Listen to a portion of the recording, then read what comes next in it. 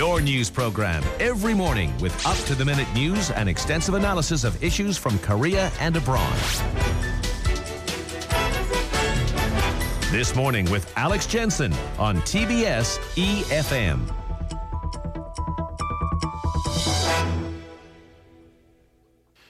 Now then, why do some countries do so well and others not so much? Why is South Korea one of the country's leading economies and North Korea, well, frankly, left behind? Many of us can at some level answer that already just by a brief study of the Kim regime, the family dynasty that's now in its third generation. But Professor James Robinson, in honour of our new fall season, joins us here at TBS EFM to help elaborate on that. He's the author of Why Nations Fail, The Origins of Power, Prosperity and Poverty from Harris School of Public Policy at Chicago University. Thank you for joining us.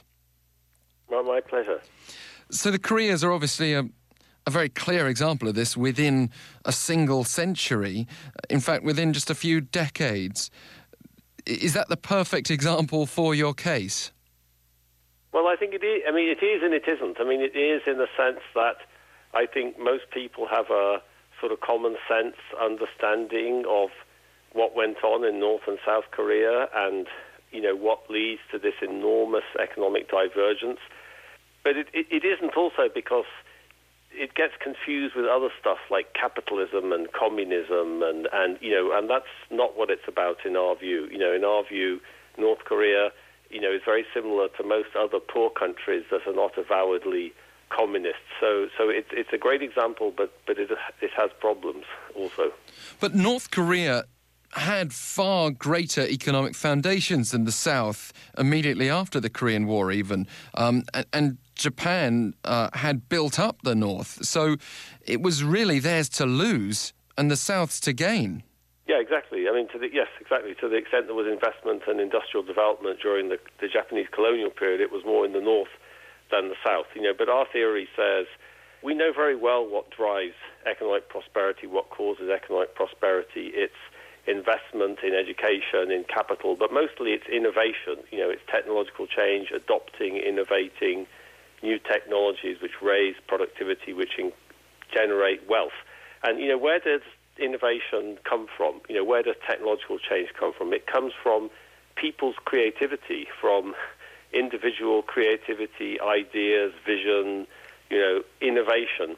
And, you know, why is there so much of that in South Korea and not in North Korea? And that has everything to do with how those societies are organized, you know, and how in South Korea society is organized in a way which incentivizes and creates opportunities for people to do all the things that make a country rich. And in North Korea, people are disincentivized and nobody has opportunities to do what it takes to make a country rich.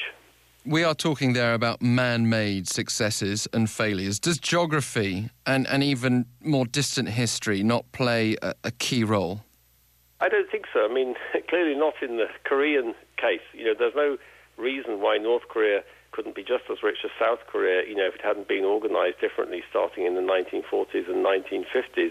And our general view, I think, you know, you can think that geography plays some context, you know, some role in some particular type of context. But, you know, we try to present a lot of evidence to show that that's really not the big story. I don't think there's any reason why African countries can't be economically successful. You know, Botswana's been one of the most economically successful countries in the world in the last 50 or 60 years, and it's a landlocked tropical country in Africa. So, you know, it can be done. It's just a matter of creating the right institutions, what we call institutions in society that creates incentives and opportunities for people to do what it takes to make a country rich. So geography is not terribly important in our view. Looking at some Middle Eastern nations, we've all seen what Syria has been going through, but also since the so-called Arab Spring, some nations clearly fared better than others out of that. And we have to consider individual circumstances, but are there any generalized views of why some have done better than others? Well, you know, in the context of the theory of our book, you know, what are the economic problems in the Middle East? You know, that's particular institutional problem. You know, they have the same, you know, maybe not in the same degree as North Korea, but many of those societies, you know, many Middle Eastern societies like Syria, for example, have a personalized dictatorship just like North Korea. They're not avowedly communist, but as far as the economy is concerned, it has many of the same perverse, adverse consequences. You know, how come the Middle East ended up like that? Well, you know, I think you have to look in history, and that's what we do in the book, to ask, you know, why one part of the world is poor and another part of the world is rich. You know, in the Middle East, there was a long history of what we call very extractive institutions during the Ottoman period. And then you have a period of European colonialism, you know, where European powers come, they organize these societies for their benefit, which typically didn't coincide with the benefit of the people in those societies.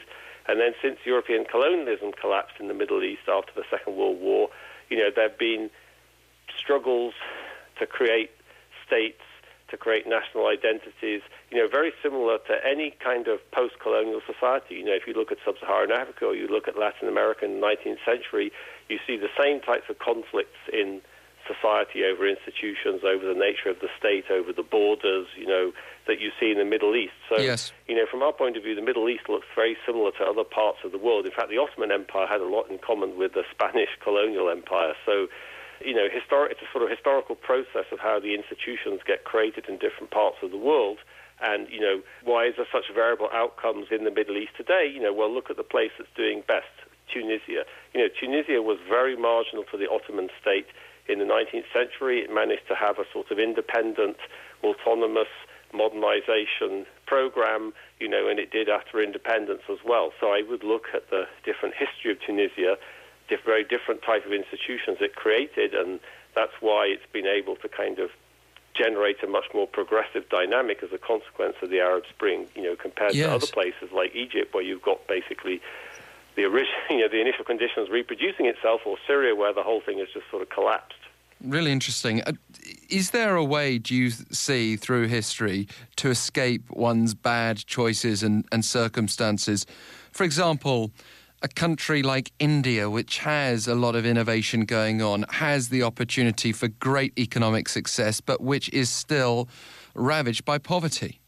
Yeah, I mean, I think, you know, I think there's, I would be very optimistic about India. I mean, I think that India, you know, if you look historically, you know, India suffered from 200 years of British colonialism, but in many ways it's done a lot of what is necessary to create what we call an inclusive society. So we argue, you know, what is it about South Korea that's allowed all of this innovation and economic growth? We'd say, well, it's the inclusive nature of economic institutions. And, you know, and behind that is politics. It's the inclusive nature of political institutions. South Korea didn't always have that. It didn't have it under General Park, but it's made a transition to this inclusive political institutions in the last 20 years. And I would think, you know, if you look at India, India has made a slow kind of transition towards inclusive political institutions over the last, you know, over the period since independence, particularly over the period since the 1980s. And I think you've seen that going along with more and more and more economic dynamism.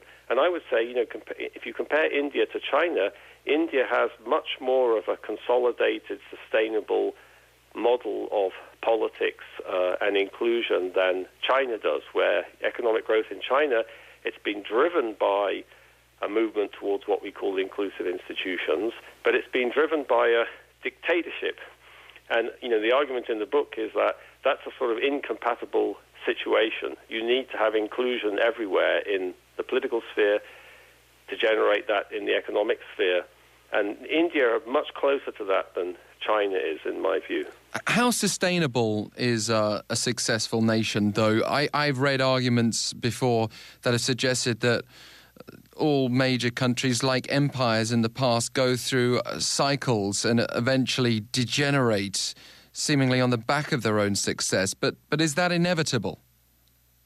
I don't think so. I mean, well, you know, what we you know, there's certainly examples in history of relatively inclusive societies kind of going into reverse and becoming much more extractive. In the book, we emphasize a lot that, once you set up a particular type of society, an inclusive society or an extractive society, there are sort of feedback mechanisms that tend to keep that society in place. We look at the US in the last 200 years and we sort of say there's been lots of challenges to inclusive institutions in the United States, but there's also sort of feedback that stops those challenges succeeding. That being said, so I don't think there's anything inevitable about, success leading to decline or something like that. But it's certainly true that, in any inclusive society, there's incentives, to try to make it extractive. And, many people look at what's happening in the U.S. in the last decades with this massive increase in inequality, and, and they say, that's what's happening in the U.S. That there's reducing inclusion, there's more extraction, and I'm not sure I believe that, but it certainly could happen, and it has happened, historically, as you say, yes. Just to finish off with an economic example for us here in South Korea, one of the big concerns is slowing growth. I mean, we're still moving forward as an economy, but the areas for potential growth are becoming more limited with our own success. Again, it's the success that's driven and is driving that situation. Does it have to be a bad thing, though? Is the doom-mongering that we see in the media as real as it needs to be?